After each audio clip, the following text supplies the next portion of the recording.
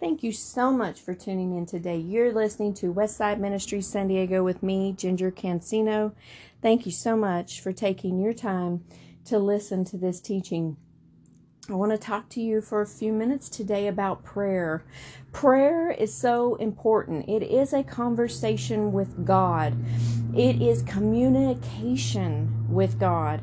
If we go days without communicating with our children or our husband, those relationships can begin to fall apart. It's the same thing with our relationship with God. Our relationship with God can begin to fall apart. And it's very important in this day and time that it does not fall apart. We need to draw closer to Him. We need to make sure that we are doing what He has asked us to do and be who it is He's asked us to be. For just a few seconds, I want to talk to you about the series out called The Chosen. If you have not watched The Chosen, I encourage you to do so. It is very, very gripping. It's very eye-opening. Now, there are some things that are in The Chosen that are not written in the Bible. For instance, Peter's wife's name. We all know that Peter was the only disciple to be married. We know that he had a wife and some children. But the Bible does not go into detail about who she was or what she did. In The Chosen, they gave her the name Eden, which was a pretty common Hebrew name back in those days, like Mary or Martha. And so they gave her a name so that we could be personable with her when we watch The Chosen. We can put ourselves in her shoes and we can become closer to who she was. She was Peter's wife. She did everything that a Hebrew wife was to do. She cooked, she cleaned, she took care of her husband, she took care of her children. And so they gave her a name, Eden. And that's fine. That's perfectly fine. I don't see it as anything wrong with giving her a name because she did have a name. But no one knows that name because it was not written in the Bible. Another thing about Eden is in The Chosen, she has a miscarriage. And in the Bible, it does not say she had a miscarriage. How does anyone know if she did or did not? No one knows. Miscarriages happen quite often. They're very sad and hard to deal with when they do happen, but they do happen. But the reason that I feel like The Chosen put the miscarriage in there is because sometimes things happen and we can't explain why they happened, but they still happened for a reason when it happens to a child of God. And The Chosen makes us look at things. Like in The Chosen, someone dies and the other person is asking Jesus to do something about that. But Jesus does not bring that person back to life. Why? Because sometimes it's just their time. And I believe that Chosen helps people to understand that God's thoughts are higher than ours, and God's ways are higher than our ways. We can and do get angry at God sometimes, but we should never disrespect Him. And we should always pray and ask Him to reveal to us why certain things happen. Because things in this world happen and it is unexplainable. And it hurts people. And people mourn. But the Bible says that it's going to rain on the just and the unjust. The Bible says that there's going to be life and death. People are going to be born. People are going to die. We were made out of dirt and we'll return there. So when you watch The Chosen, it really helps us to understand that God is in control. And whatever God says goes, whether it hurts us or just about near kills us. Because when you've lost someone that you love very much, you can feel like you are completely dying inside. And I know there are people that are listening to me that have lost children and spouses and parents and very close friends. And at some point, you may have felt like you were dying yourself. And this world just can be so hard to push through and live sometimes. But God still asks us to live. He still asks us to push through. He still asks us to trust Him, even though we do not understand what is going on. He asks us to trust Him. And that's one reason why prayer is so important. Because prayer is a conversation with God. It's communication. It is friendship with God. If I went days without talking to my husband, that relationship would suffer. That's the same with our Heavenly Father. If we go days without talking to God, we can start to feel weak. We can start to let this world in and let it affect us in ways that it shouldn't. That's why prayer is so important. Now I want to start with Matthew 7, verse 1. It says, "Do not judge, or you too will be judged. For in the same way you judged others, you will be judged. And with the measures you used, it will be measured to you." Let me just make some comments on these two verses. When we judge others, we are condemning them. We are saying, you are who I say you are. You are evil. You are vindictive. You are manipulative, when that person may not even be that. But because we heard it from, most of the time when we judge people, it's because we've heard it from someone else. Someone's come and whispered in our ears that you don't want to get around that person. That person's a narcissist. That person is manipulative. That person will lie to you and on you. That person will stab you in the back. Now, grant you, when someone comes up to me and says something like that about someone else, I may put up a guard a little bit when I go around that person, but I will go find out myself who that person is. Because I am not going to listen to other people, because there has been so many that have been misjudged because someone just didn't like them for whatever reason, and they started gossiping and lying about the person, saying they were horrible when they were not. Now, in the Bible, we are to judge other Christians. That's why God says, "You'll know my people by the fruit they bear." That's why we have to understand that there are wheat and tare in the church. There are wolves in sheep's clothing in the church. We ask God for discernment. And if there is sinning in the church, the Bible tells us plainly what we're supposed to do. But when it comes to non-Christians, we are not, absolutely not, to judge these people. And when we judge Christians, we aren't to go up to them haughtily and puffed up and saying, "You did this, you did that, blah, blah, blah." Let's say we know of 2 leaders in a church committing adultery. We aren't to go up to them and start being haughty and, condemning them. And, come on, we all sin. All of us sin. But when leaders of a church sin, that's where people start getting into trouble, because that is allowing sin into the leadership. Yes, there are people that sit on the pews every day that sin every single day, and we don't know them personally. We just ask God to give us discernment, because there are people on the pews that act like they're Christians and they are not.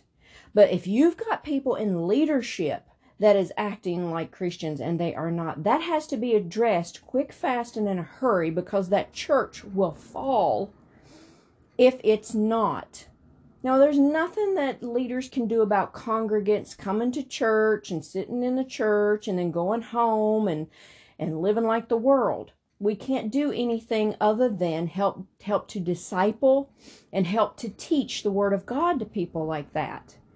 But when it's leaders, God holds leaders, teachers, preachers, deacons, elders at a much higher standard than he does just a congregant that comes in and sits and listens on Sundays.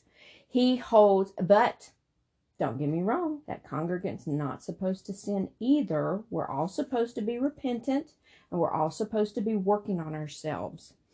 But God will hold leaders at a higher standard. So it says that we do not judge, or that we'll be judged in the manner that we have judged. So again, you see someone on the street, and someone says, oh, well, you know, that's a hooker or something. You know, and the woman may be dressed a little scantily, okay? But that doesn't mean that she's doing anything like a hooker or anything. So we're not allowed to judge. And you know, people that will say, oh, well, you know, when that person dies, they're going to hell. They are going to hell. Not necessarily. Not necessarily. If they accept Jesus Christ as their Lord and Savior on their deathbed, they'll go to heaven. It is not for us to say who will go to heaven or hell. That is God's decision. That is God's judgment. I'm not God. And I am not going to sit there and say, oh, well, so-and-so down the street doesn't go to church, and they cuss, and they drink, and they smoke, and they're having people in and out of their house all the time. They're going to hell. Absolutely not. I would not say that, because that is me putting judgment on someone that only God can put that judgment on them. I cannot send people to hell or heaven. Only God can. So we should not even be saying anything like that, because we do not know who at the end of their life on their deathbed will accept Jesus Christ as Lord and Savior and make it to heaven. There's going to be people in heaven that we never thought would go. And there's going to be people that are not in heaven that we thought for sure would go. I watched this video on social media not too long ago, and it was a play at a church. And there was a man standing at the podium with a big book, and his name is Gabriel. He represented the angel Gabriel. And then there was a big booming voice behind him that represented God. And so Gabriel would call out someone's name, and they would come up, and the big voice behind him would say, is this person written in my book, the Lamb's Book of Life? And Gabriel would look and say yes, and God would say, enter in, thou good and faithful servant. Well, one person came up, and God asked him, is this person written in my book, the Lamb's Book of Life? And the man playing Gabriel looked and said no. And this person started like crying and saying, wasn't I at church? Didn't I do functions? Didn't I do this for you? Didn't I do that for you? And he said, you did all of those things, but you did not love me, and you did not have a relationship with me. Depart from me, I never knew you. And then someone in a black robe playing Satan came out and grabbed this person and dragged them into the back of the church. And it was very gripping, because there's going to be people that think just because they go to church every day and they teach Sunday school and they go to functions and they help out and they're friendly and they're nice, but they have no relationship with Christ at all. They don't pray. They don't read their word. They don't exhibit Christian character when they're outside of the church. They are not going to make it, because there are going to be people that believe they're okay when they're not. And I want to make sure I'm okay, that I'm doing what God would want me to do, but I'm also having a close relationship with Him. It's all about God. It's not about us. It's all about His will being done in our lives, not our will. Who cares about what we want? It's what God wants that matters. Okay, I'm gonna go back to this, because I'm gonna start preaching here in a few minutes. Sorry, there's a motorcycle that just went by, if you heard that loud noise. So I'm going to go on to verse 3.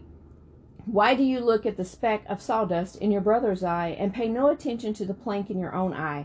How can you say to your brother, let me take the speck out of your eye, when all the time there is a plank in your own eye? You hypocrite.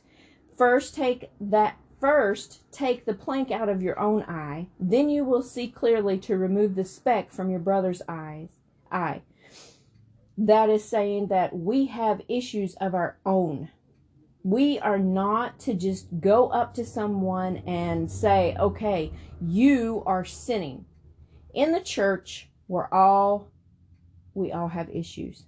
But I'm not going to go up to someone who is, let's say, gossiping all the time. If I'm sitting there listening to it, and then I say, oh, well, you need to stop gossiping. You need to stop coming to, us over here on this side of the church and telling us about people over there on that side of the church. That's ridiculous. You need to stop doing that. When I'm sitting there listening and participating in it, but then I start to get all holy and thou and say, oh no, you got to stop this after this person's been doing it for years and I'm participating in it. Then I'm supposed to start fussing at them when I'm just as guilty as they are because I'm listening to it. We need to ask God to shine a light on our hearts and reveal to us what we are doing wrong. And let me tell you, He will not tell you everything at once. He'll give you one or two things. Because if He told us every single thing that we are doing wrong at one time, it would be so consuming to us that we would not be able to focus and take care of one or two things at a time. Because we all got a lot of flaws. We all got a lot of issues. They ain't not one person on this earth flawless. There is not one person on this earth that is completely and utterly righteous and holy. Not one person.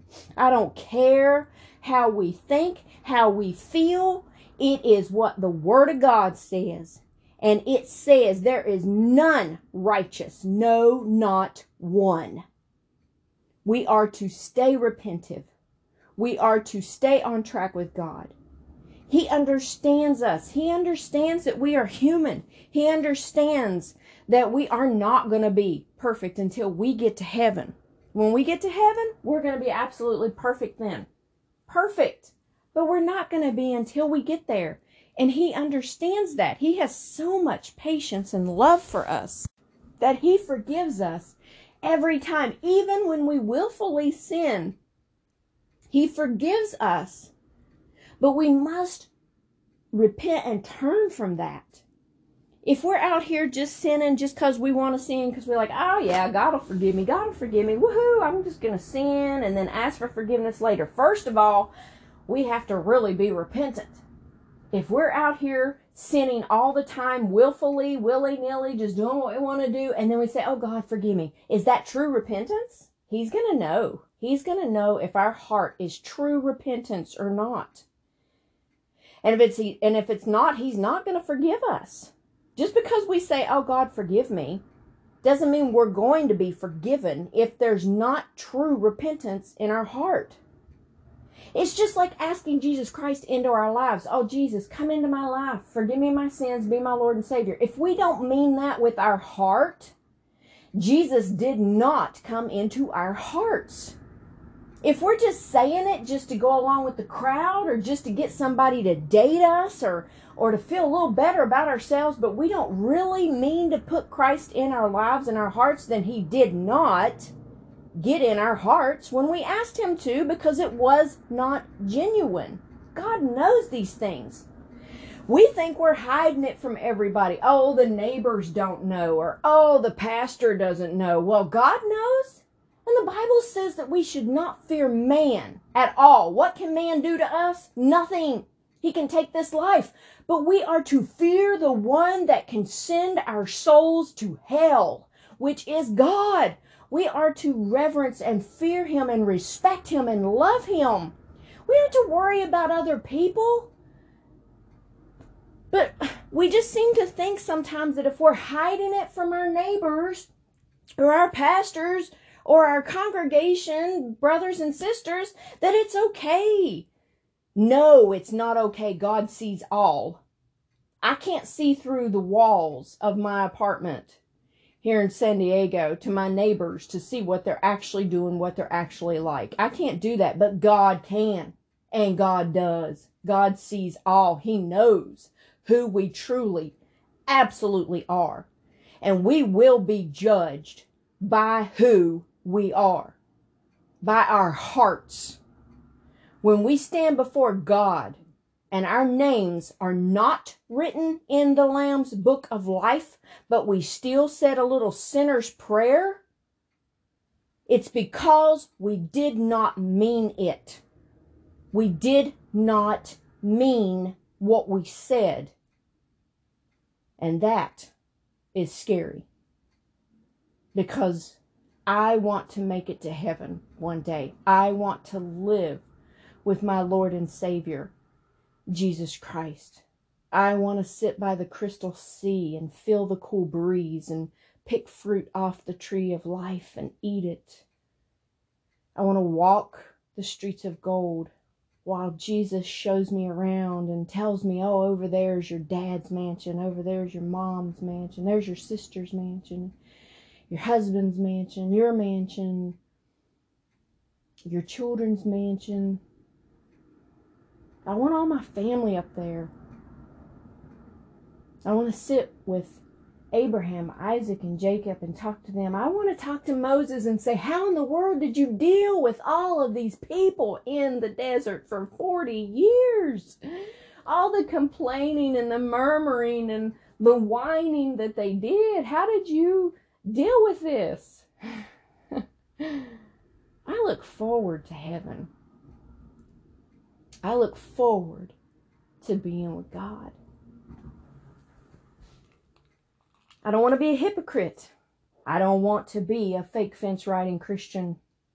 And if there's people out there listening today that are fake fence riding Christians, you said the sinner's prayer just to impress someone or to get someone to date you or just to go with the in crowd or something like that. You need to rethink what you did. And you need to really make a commitment to Christ and spend time in prayer every day. Spend time in the Word every day and really serve Him. Really serve Him. Matthew 7 verse 6, do not give dogs what is sacred. Do not throw your pearls to pigs. If you do, they will trample them under their feet and then turn and tear you to pieces. We are not to argue with people. On social media, we could argue with people day and night because there's people that don't believe the way that we do. They don't believe that Jesus is real and that He's returning soon or anything like that. Of course, we could argue with people up one side and down the other. We aren't to do that because the gospel is sacred. We aren't to throw the gospel, which is the pearl, before swine. We aren't to do that. If people aren't going to listen to the gospel, walk away. Pray for them, but walk away. We don't need to stand there and argue with people that will not listen. Matthew 7 verse 7, ask and it will be given to you. Seek and you will find. Knock and the door will be open to you. Verse 8 goes on to say, for everyone who asks receives, and he who seeks finds, and to him who knocks the door will be open. What God is saying here, or Jesus, this is written in red, what Jesus is saying here is that if you ask it according to God's will, it's going to be done. But if you don't ask it, you're not getting it. It's like me, if I go to a drive-through at Jack in the Box or Burger King or McDonald's, and I don't ask them for what I want. I want a burger or some chicken strips or something and some fries. But if I just sit there and I don't say a word and they're calling to me over the loudspeaker saying, can I take your order? And I say nothing to them, but then I drive up to the window, I'm not going to get anything because I didn't ask. It's the same thing with God. If I don't ask God to take control of my life, if I don't ask God to give me wisdom, knowledge, discernment, and understanding, if I don't ask God for the 7 spirits of the Lord in Isaiah 11:2, the Spirit of the Lord, the Spirit of wisdom and of understanding, the Spirit of counsel and of might, the Spirit of knowledge and of fear of the Lord, I'm not going to get them. If I don't ask God, Jeremiah 33:3, if I call upon Him, He will answer me and show me great and mighty things I do not know. If I don't ask Him to show me great and mighty things I do not know, He will not show me. Why? Because He's not going to be pushy. He's not going to push Himself on anyone. If someone loves Him, they're going to ask Him, be Lord of my life. Take control of my life. I surrender it all to you. I want your will done in my life no matter what. Give me discernment. In James it says, if you lack wisdom, ask for it and He will give it to you. Ask Him for wisdom. We need wisdom, discernment, understanding. If you ask Him to show you someone's heart, He will. I have done it several times and He has showed me every single time someone's true heart. Sometimes it was good, sometimes it was bad. But He has always shown me.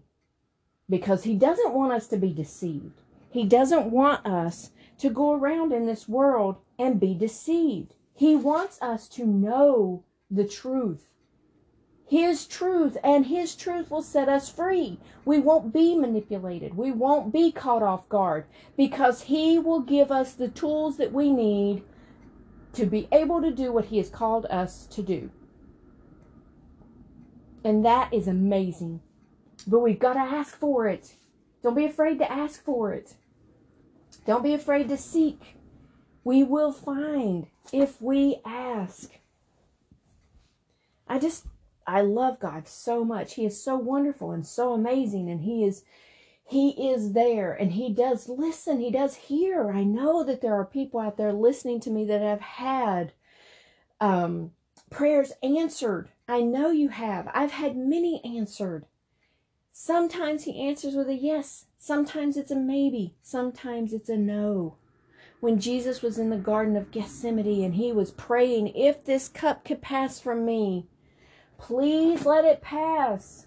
He was talking about His crucifixion that was coming up. If it could pass from Him, if there's another way that humanity could be saved without Him dying on the cross, to please let it be that. But then He says, but not my will, but thy will be done. What He's saying is yes, what He's got to go through is going to be painful. Yes, what He's got to go through is going to be scary. But He knows that He wants His Father's will done in His life no matter what. And He was willing to do what the Father has called Him to do. And we must rise to that same place that Christ did. We must be willing to do what God has called us to do, no matter what. We have to be willing. Every single disciple died by being martyred, except for John, who was put on the Isle of Patmos, but he was tortured, beaten, he was burned, but he still did not die. And so they stuck him on the Isle of Patmos, and that's when the Holy Spirit gave him the writings of the book of Revelation. Being a Christian sometimes is not going to be easy, but the Bible says that only those that endure will be saved. Do not turn from God for any reason whatsoever. If people are mocking, making fun of, cussing you out, beating you up, pushing you around, taking you to court and suing you because you wouldn't sell them a wedding cake because they were a homosexual couple. That's happened several times. Stand for God. This world is nothing. This world will be destroyed by fire. It is nothing only God. He's the one that matters. God.